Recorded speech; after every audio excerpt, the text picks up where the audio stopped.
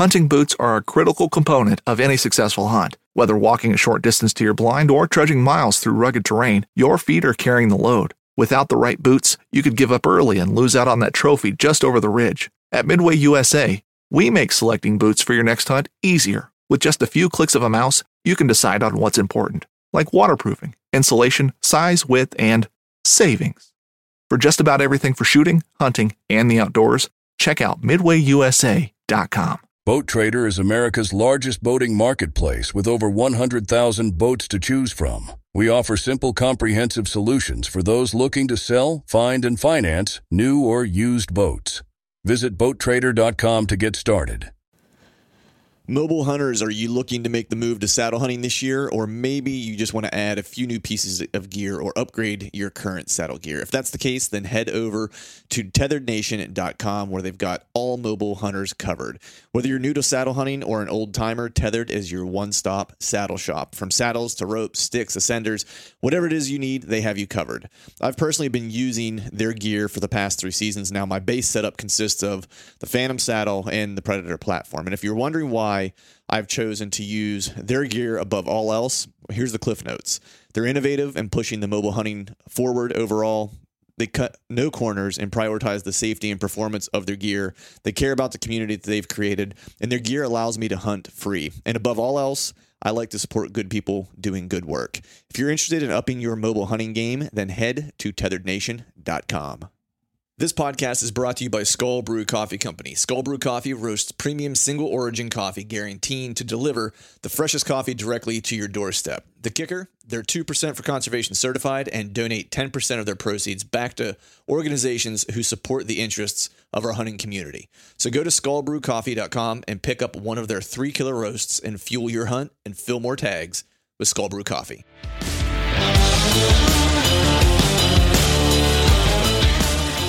Welcome to the Truths from the Stand Deer Hunting Podcast, brought to you by Skull Brew Coffee Company. I'm your host, Clint Campbell, and you're listening to episode number 248. Today, we're rolling into another DIY report with my good buddy, Greg Litzinger. So stay tuned.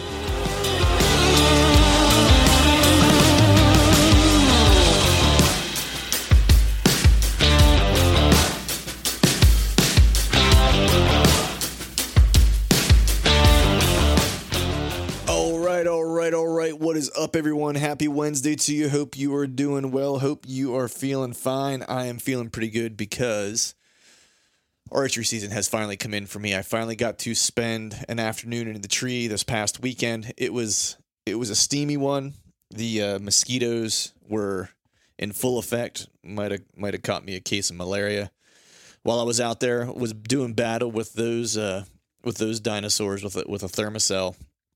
And surprisingly, the things work. They work pretty well. I mean, I've used them, for I guess a couple years. I wasn't much of a believer in them for the longest time, and I guess I don't know. It's probably 3 years ago I finally started using one, and just because I was hunting some swamp areas and it was just gnarly, and I was like, I'll take anything that might help. And lo and behold, it helped. I was skeptical, for most of my adult life as to whether or not those things actually were effective or not, and they are. And so I wasted a lot of time sitting in buggy weather that I could have had a more favorable hunt. But yeah, yesterday's hunt was uneventful to say the least. Didn't see anything, actually, not a stinking thing, but it was a pretty warm one, so I can't say that I was expecting to see a ton of deer necessarily. It just felt good to finally be out into a tree and do some climbing, hang out in a saddle, and if nothing else, a nice dry run of getting all my gear into a tree. It's that first one is always kind of a shit show, to be quite honest with you. It's like almost every year I end up forgetting something, and so this year I actually, knock on wood, I remembered everything. Like there wasn't anything that I forgot at the house. I've actually taken stuff along that I needed and then left it in the truck whenever I went into the woods. So at least yesterday from that standpoint, we were all systems go, and then today, no hunting on Sundays in Pennsylvania, unfortunately. Hopefully someday that'll change. We have a couple Sundays we're allowed to hunt, but for the most part we can't. So today had a favorable wind to kind of slip in to check a trail camera or two that were pretty low intrusion that I needed to kind of go in and take a look at. And so I think I have a game plan for this week. And I did have a local shooter pop up out of nowhere in actually a new spot, place I've never even been before. I just kind of on a whim hung a camera in this one particular area, and it seems to be where I have my best luck. I mean, I did it in the new piece that I scouted this year, and did it again this year just locally, where it's like I kind of happen onto a spot, and I'm like, I'm like, oh, shit, I'll just throw a camera here. I don't know. Maybe something will show up. This is an area that actually has a pretty decent crossing, and I know it's I won't say I guess I will say it's a bedding area to a degree. I mean, I kicked deer out whenever I was in there, and I guess it was late spring, so I didn't find any like primary scrapes or anything like that, because by the time I got into this area, everything was kind of grown up. But what I was able to see because of the vegetation was just the like trails and stuff like that. So I kind of followed those and meandered around and got to a particular area where things kind of get funneled and pinched down into this one particular kind of, crossing. It's, kind of like a ditch or whatever it is. It's just like this depression essentially. And the deer kind of get pushed to it, and I could see where they were crossing. And so I was like, well, might as well just throw a camera here. I had one in my bag and wasn't planning on taking it back home. So I was like, I'll chuck a camera here and see what happens. So did that, and then went back to check it today, and, tons of doe activity on it. So I think it's actually going to be a place that could be pretty dynamite for the rut. We'll have to wait and see, but there really wasn't anything. There were some younger bucks on it, one that looked like he was an up and comer. There was a 2-year-old that looked like, man, he makes it through the year, he could be a decent buck next year. And then today when I checked it, there was finally one of just not, that kind of stood out, shall we say. And when I saw him, I was like, okay, all right, there's a player. So at this point now, I really was just kind of focusing on hunting, does at this point, try to put some meat in the freezer, because I really don't have a target in my local area at this point yet. So this guy might be the first one to try to maybe take a swing at some point. We'll wait and see. I got a decent win for that particular area coming up this week. I'm not sure. I don't know a whole lot about this deer. Obviously, I have a video of him kind of making his way through, hitting a licking branch on his way through. So that was kind of good intel to know. And then there's just a ton of deer traffic in there. So I'm going to hunt that general area probably this week after work one day and see if I can't kind of whack a doe and just kind of get some more intel about the area and see what shakes. But all in all, man, it feels good to be in a tree. The other thing I was kind of using this week for the first time, which was kind of cool. I know you guys heard me mention it before on the podcast. I've had Bill on in the past. But the Spartan Forge app, I actually got a copy of it, a test version of it. I was able to get it on my phone to kind of use it. And this thing is pretty cool, man. It's, if you've used mapping systems before, you'll quickly kind of acquaint yourself with this once you get an opportunity to use it. But, I'm definitely digging the fact that it has like the predictive forecast. I can actually look at historical, weather data and stuff like that, especially whenever I'm checking trail cameras and stuff like that. And I see a deer did something on a day. I just go to my app and I kind of look at what the weather typically is like historically for that area that I had the camera, and I can kind of pull that stuff up. So it's super cool. The imagery is awesome from the map perspective, like better imagery than you'll find on the other, map apps that are out there. And the killer part is, or the interesting part is they're still in beta testing. So this isn't even like the final version. They have all kinds of updates that are coming. So, they're going to be launching the initial beta version of this app. That's just around the corner. They've had some delays with like the app stores and stuff like that, because there's a whole process you have to go through for that. But they're only taking a very limited number of testers from the public, outside of, folks like me or, Greg Litzinger and a couple guys that they have that are kind of testing the app. And once they fill all these kind of test spots, they're going to kind of, close it to any, new accounts. It won't be accepted at that point until the test period is over. The good news is, though, they have those limited number of seats that are available for the beta version, and you can slot your, get your place in line, I guess, for, $29.99 right now. The good news is if you sign up as a beta tester for $29.99 a year, you won't have an increase in the cost for the life of your account. You can also get signed up at the website. So if you go to spartanforge.ai, you can go there, sign up for an account, and then you'll be able to get the test version of the app. And I don't know how many seats they have left, so I I wouldn't dilly-dally, as we say. If you're interested in getting this and kind of being one of the first ones in, then I would make sure to head over to SpartanForge.ai and go ahead and get yourself signed up.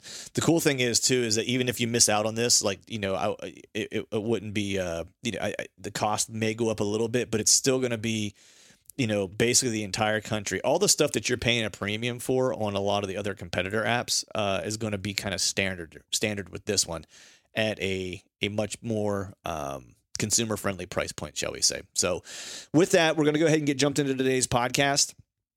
Got a cool show for you guys today. Got my buddy Greg Litzinger on. This is another part of the Q&A session, the marathon Q&A session that he and I did together. I think this is part number 3. We're talking about all kinds of stuff here, mock scrapes, camera strategies, getting into the hunting industry, you name it, we kind of cover in this session. These are always kind of fun sessions to do with Greg.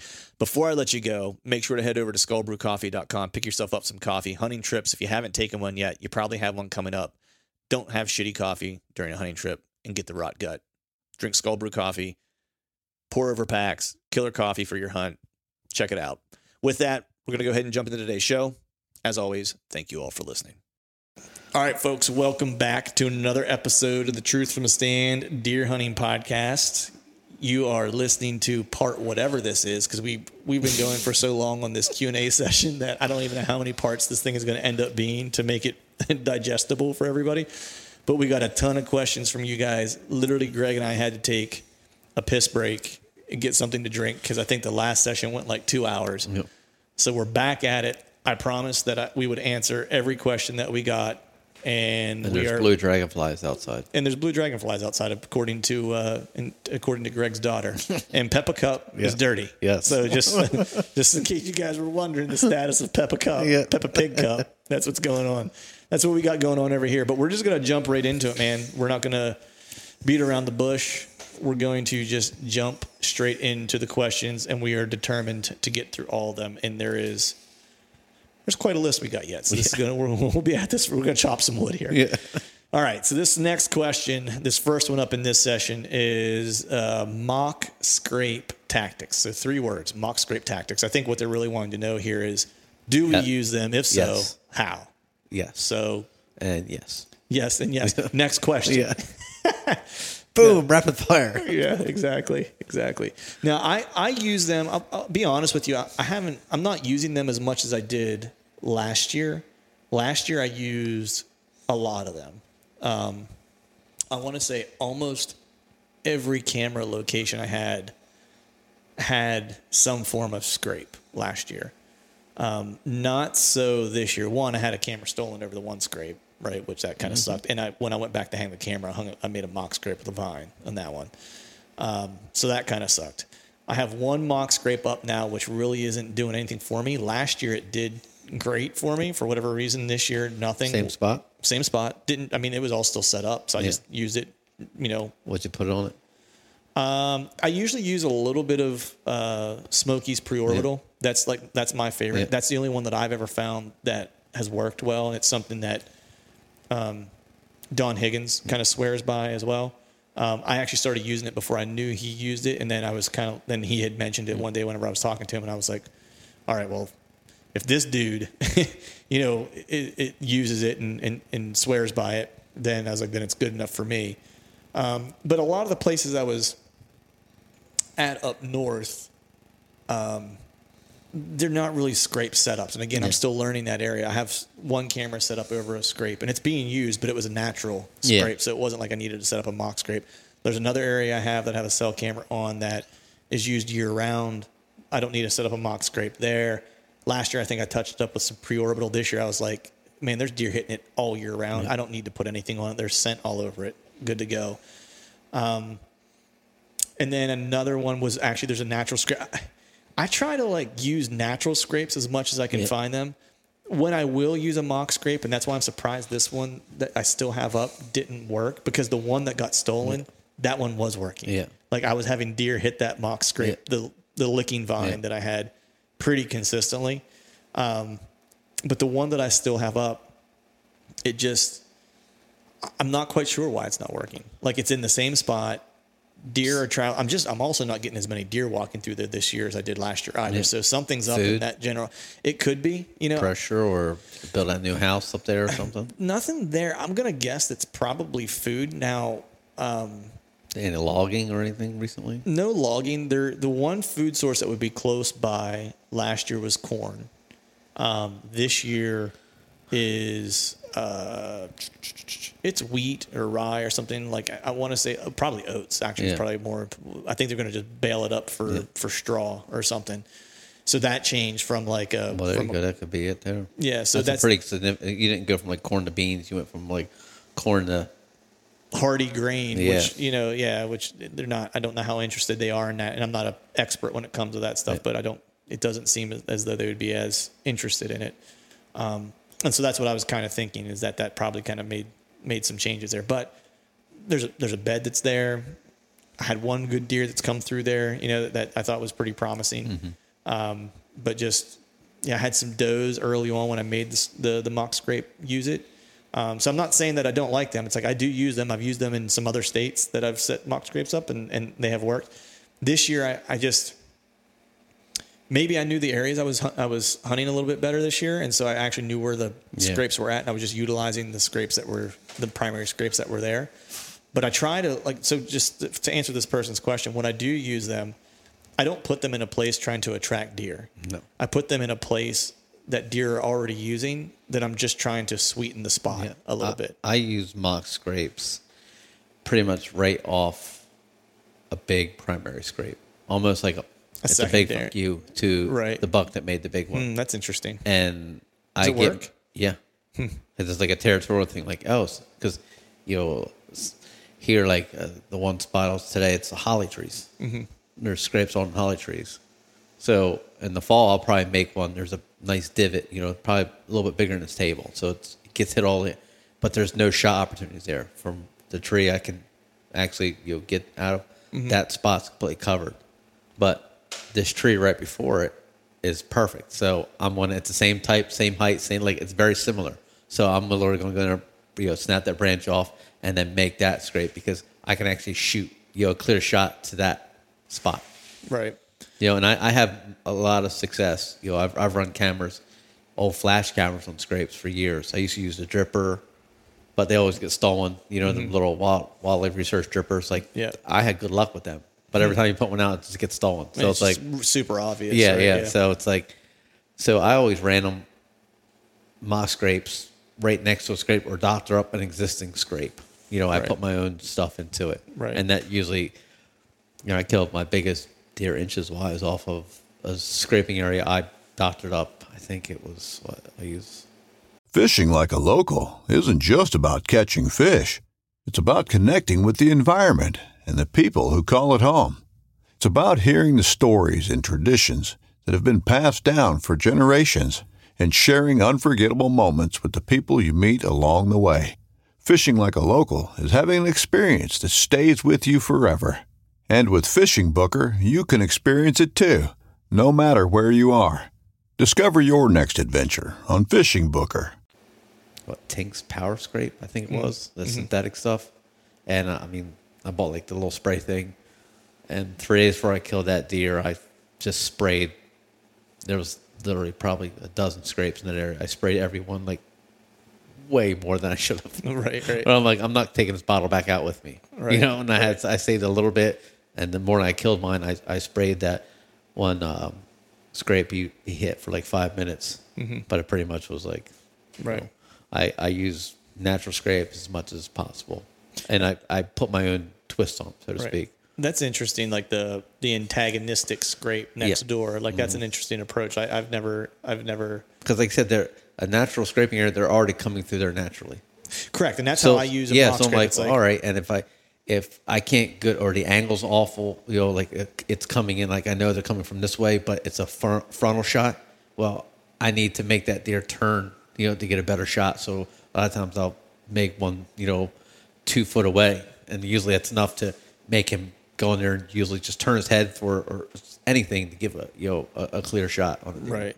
Yeah, like to your point, it's like I'm not trying to draw deer to the scrape necessarily. If there isn't a scrape already there, I'm looking for a trail that's obvious that they're using, an area that they're obviously using, and I'll put one in. And my pure mock scrapes that I've made, it's like probably only, if I look back, 35% success on Right. I'm going to make a scrape here. You know, it never really works out. When it does work out, I'm like, yeah, it's great, but most of them are just absolute failures. Right. I've had pretty good success as far as like deer hitting them. Right. Last year, like I said, they were really active on the mock scrapes. This year, it's not been so much, except that one, like I said previously, that got stolen. So I've had pretty good success as far as like getting deer. Now, how long and often they're going to work it. So that one that this year is not hot right now. Last year it was hot all the way up to like mid-September, and then it was like someone shut off the water faucet, and I just could not get a deer to hit that mock scrape for forever. You know, there's a couple mature deer that made their way through there in November, but there wasn't any action on it at all. No scent left on any of that stuff. Yeah, I mean, does weren't even hitting it anymore. Like it just, for whatever reason, died. Summertime scrape. Yeah, you know, and that was going to be my next kind of follow up for it, 'cause I'm curious, like, are you only using them in the summer? Or I'm sorry, during the fall, or do you set up any in the summer to kind of help get inventory? I did one in Delaware right by my job. I set scrape up with Rat Getters preorbital. They weren't really hitting it, but two trails were kind of meeting and see where there is a scrape there, and there's a couple of big tracks there. So it doesn't look like they were hitting it. They might be like rubbing their face on it, but they ain't really doing much more than that. So there's some pine needles like on there, so I cleaned them off and sprayed some Rat Getter. And today I did 2, and the one this past month, those 3 bucks came through single, which was weird. All different time frame, a single buck came through. One had potential, July 4th. He, still a whole, month and a half growing. Right. He might be something. And then 2 other deer came through. One, I don't think he's going to fill out anymore, but he looks like he's kind of massy, coming through an area. And there is a scrape there they usually hit come, I'm assuming come mid-October.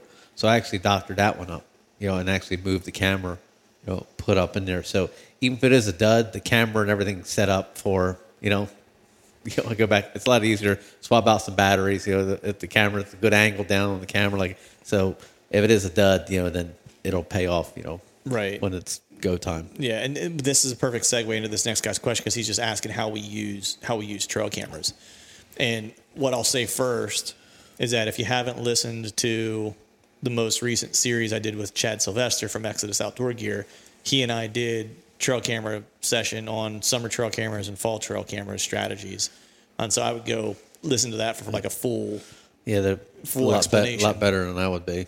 Yeah, but I mean, as far as, I think the general terms are, summer, I'm grabbing inventory. And, again, Chad and I talked about a lot of this, but going back to what we were just talking about with mock scrapes, like for me, I'm oftentimes trying to find primary scrapes to hang cameras on even during the summer, because deer are still going to be hitting the licking branches, they may not be pawing at the ground. They may not be pissing in the scrape. They may not be doing those things, but if it's a primary scrape, they're going to likely be hitting that licking branch throughout the year. Now, different times it's hotter than other times, so May, June, it's usually pretty good. July, not so much. August, they start hitting again. It's typically what I've seen, but that's a lot of times how I'm using my trail cameras in the summer. Hunting public ground, I don't typically have like a big destination food source.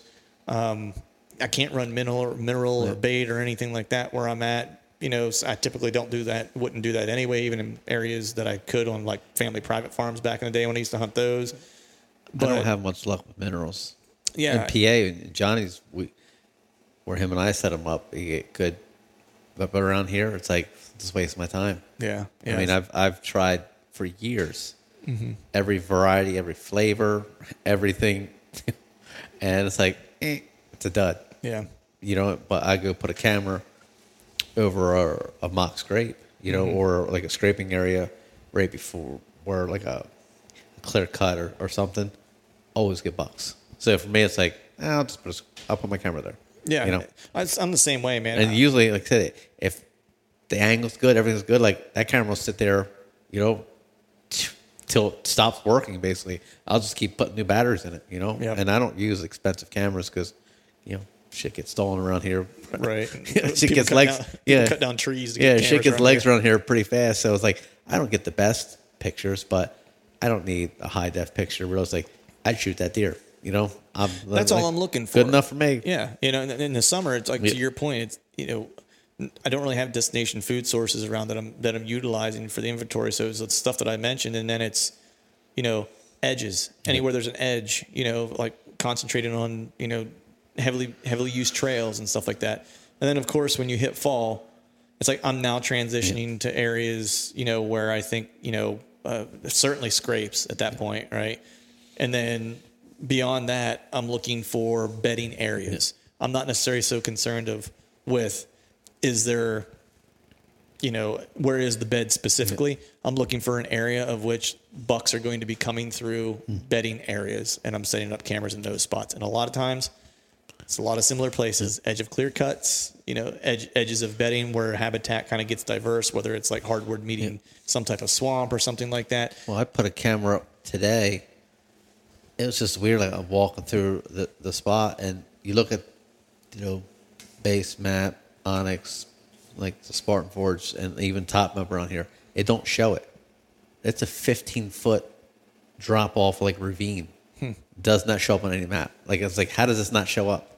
And there was such a beaten down trail goes down, and I was like, I have one camera left in my bag, and it's like the worst possible spot because north, south, east. It's running east to west. So I'm like, I'm trying to look at the map, and I was like, okay, well, I followed it back 100 yards. It's still just running east to west. I followed through the swamp. It's just it looks like a cattle trail. I'm like, and we're just going up the draw there or whatever you want to call it. Like I put the camera there and put a stick on it. I'm hoping for the best. Like I came up and down. Like it's pretty good picture, but it was also 10 o'clock in the morning, so it's probably gonna be a lot of whitewash pictures in the morning because it's kind of easternly faced. But Right. for me, like I stumbled upon pretty much a cattle trail, and it's like, and there's just so much food in that area. So it's like, well, there's coming from somewhere, and I don't know where it was going. Like I look at the map, I'm like, this doesn't make any sense because there's nothing really over here they're just concentrated, and it's just like big, big droppings, little droppings, big tracks, little tracks. I'm like, well, I don't know what you're doing, but I'm put a camera here and hope for the best. And sometimes you just have to set it up in the not most ideal way. Yep. It's like you're trying to avoid that sunset, sunrise. Yeah, sunrise direction. And it's a cheap camera too, so it's any type of heat sense is going to Make a trigger. Yeah, Right. I'm going to have 95 pictures tomorrow morning. Of a heat trigger. Yeah. It's awesome. But like I said, all I need is a picture of $1. That's it. Yeah. That's all I need. Yep, exactly. So, I mean, that's typically how we use trail cameras.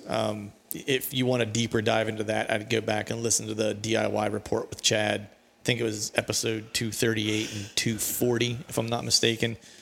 We go in depth, for fall and summer, how we would use trail cameras.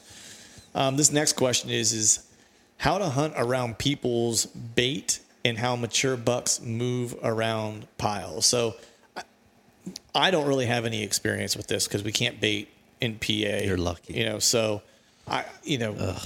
so I really don't have much to say on this topic. So I will just turn it over to bait hunter or rounder expert Greg Like I Litzer. said, this goes back to one of the first questions about how do you handle pressure.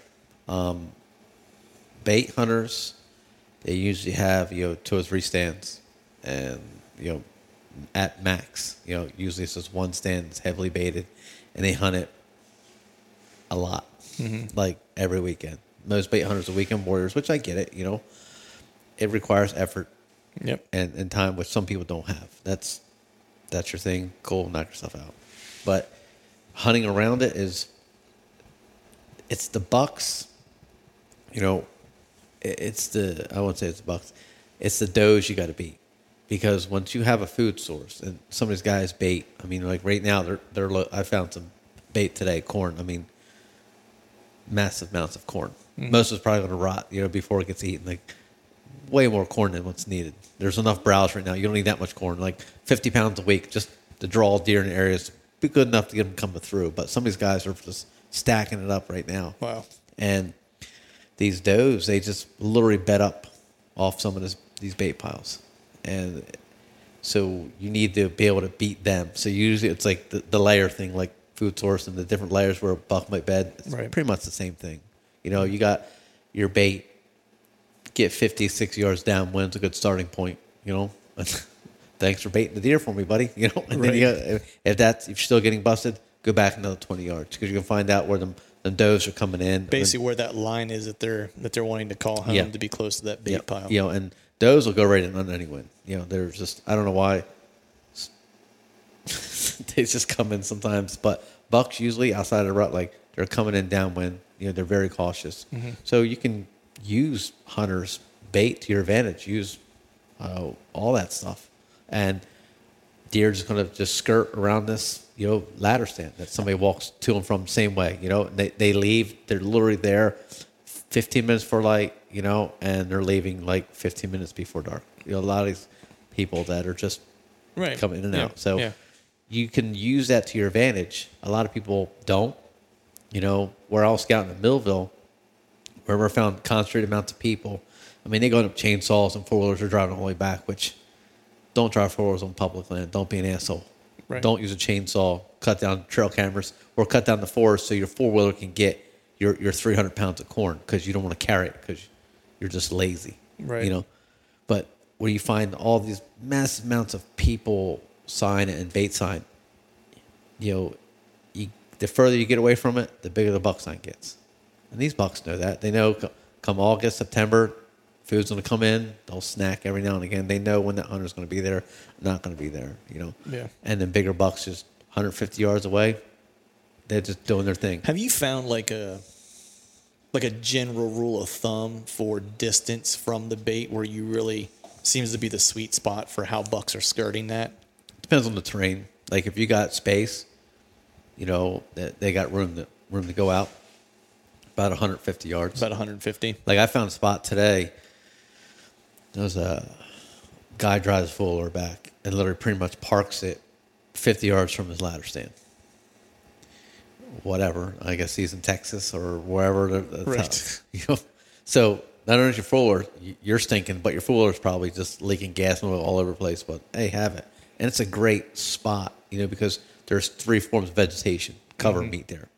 You don't need the bait there, but he went in there, cut every tree down, make like a little mini food plot, basically. He could probably make a quarter acre food plot. So he pretty much just destroyed all the trees so he could just plant his corn there. It's just wide open. He's in a tree. It's like, I can see you. Like you're not well hidden.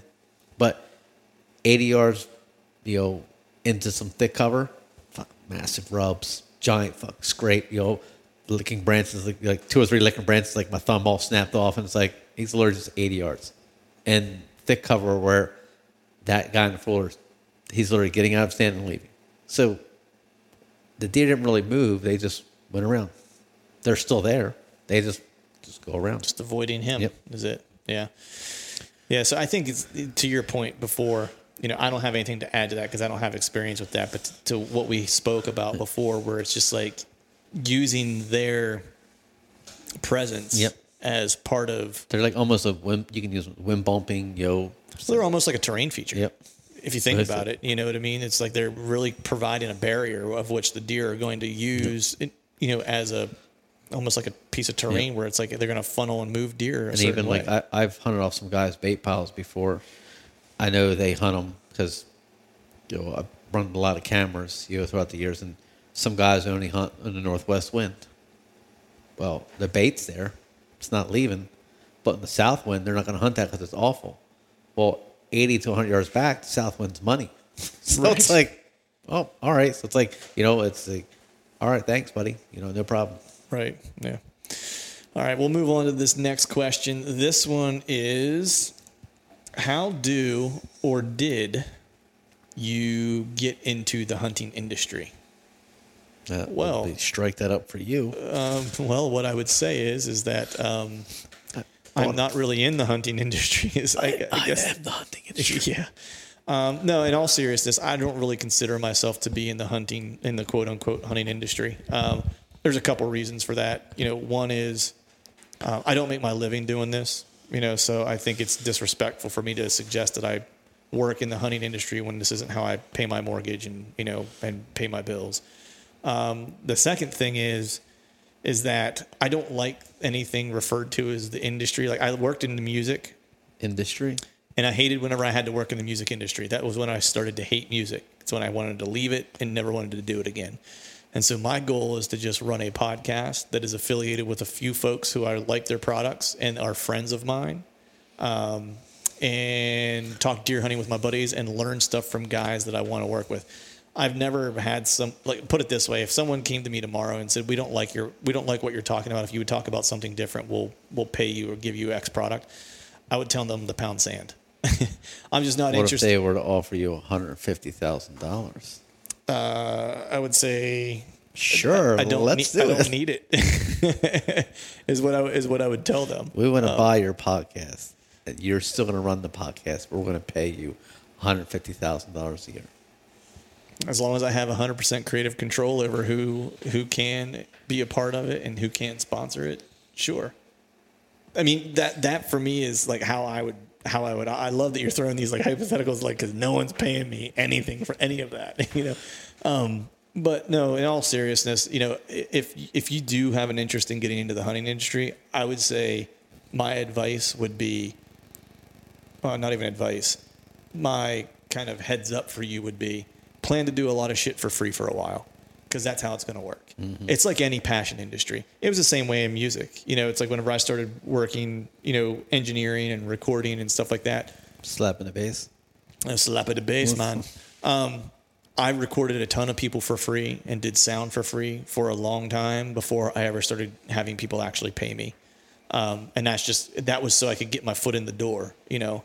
And it's the same thing in hunting. Like, if you're a photographer, be prepared to do photo shoots and give people free shit for a while. Brands, friends, whatever. If you're a videographer, be prepared to go do some hunts for people for a while without getting paid, or getting paid very little, yes. Right? If you're thinking of starting a podcast, it's a lot of work, more than it looks like with all the editing and stuff. Do you recommend starting a podcast?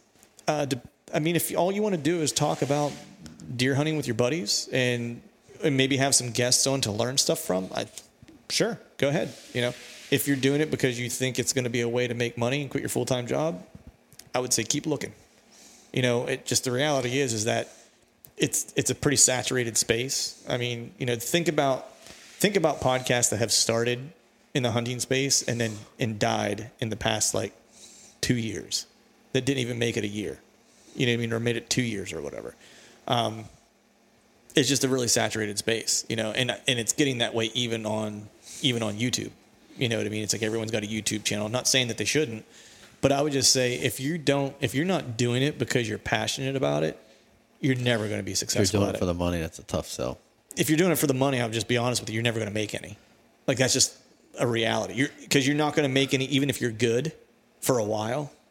And if you're not passionate about it, you're not going to be interested in doing it for a while. So how do kids make $20 million a year from unwrapping gifts? That I haven't figured out yet, man.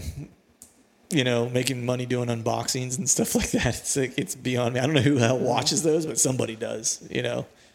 But yeah, so I mean, I don't want to dissuade anyone from trying to get into the hunting industry. I think it's super cool. I mean, I've got plenty of friends that work in the industry. Johnny Utah, photographer, videographer in the outdoor industry. He's expanded beyond that though, where he does camping, fishing, which is still outdoor. But I think this person is asking specifically about hunting. But if you want to get in, but that's another way though. Is like get into some of the periphery stuff. Yes, you know, so you have to diversify yourself. You can't just be a one-trick pony in this day and age. If you want to work in the hunting industry, the reality is like even the biggest of companies don't have a ton of money. And like, I'm just being honest because I work in marketing and advertising. So you get a sense of like what spend companies have. Even the biggest of companies in the outdoor industry aren't as flush with cash as people would want to think. Because they have to continue to come out with new products every year. That requires research and development. That requires. Well, you look at a car manufacturer. Ford and Chevy and Dodge aren't sitting on trillions of dollars. Right. I mean, they still make money. But I'll just give you an example of like, what I do for a living.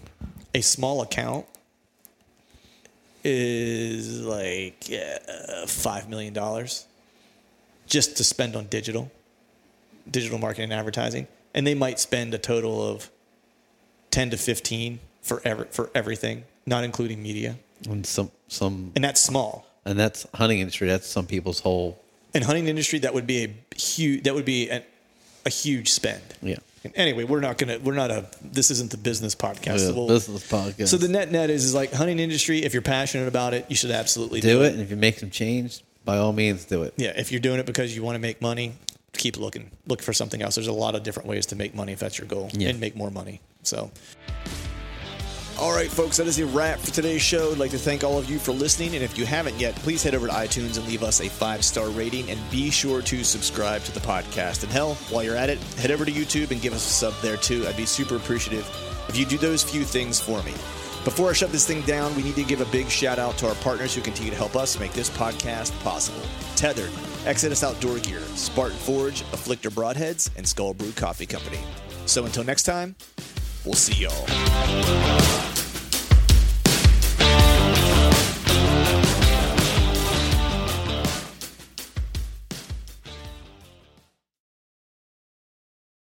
You'd think, with 4 of us spread out on a tiny island, that the task of tagging a whitetail would not be a big thing. But, as I've learned, no matter where I've been, whitetails can be damn tricky. Pursuing wild game in wild places. Tune in to Hunt Stand Presents Saturdays at 8:30 p.m. Eastern. Waypoint TV, the destination for outdoor entertainment. All right, gang, the new Truth merch is in stock at truthfromthestand.com and on YouTube below any of the Truth From The Stand videos. I've got some new hats, beanies, t-shirts, long sleeve t-shirts, and sweatshirts. There's even a new Do Hard Shit hat for those of us who like to embrace micro-dosing adversity. So head to truthfromthestand.com and check out the new gear and use the code TRUTH, T-R-U-T-H, and save yourself some cash on the new gear.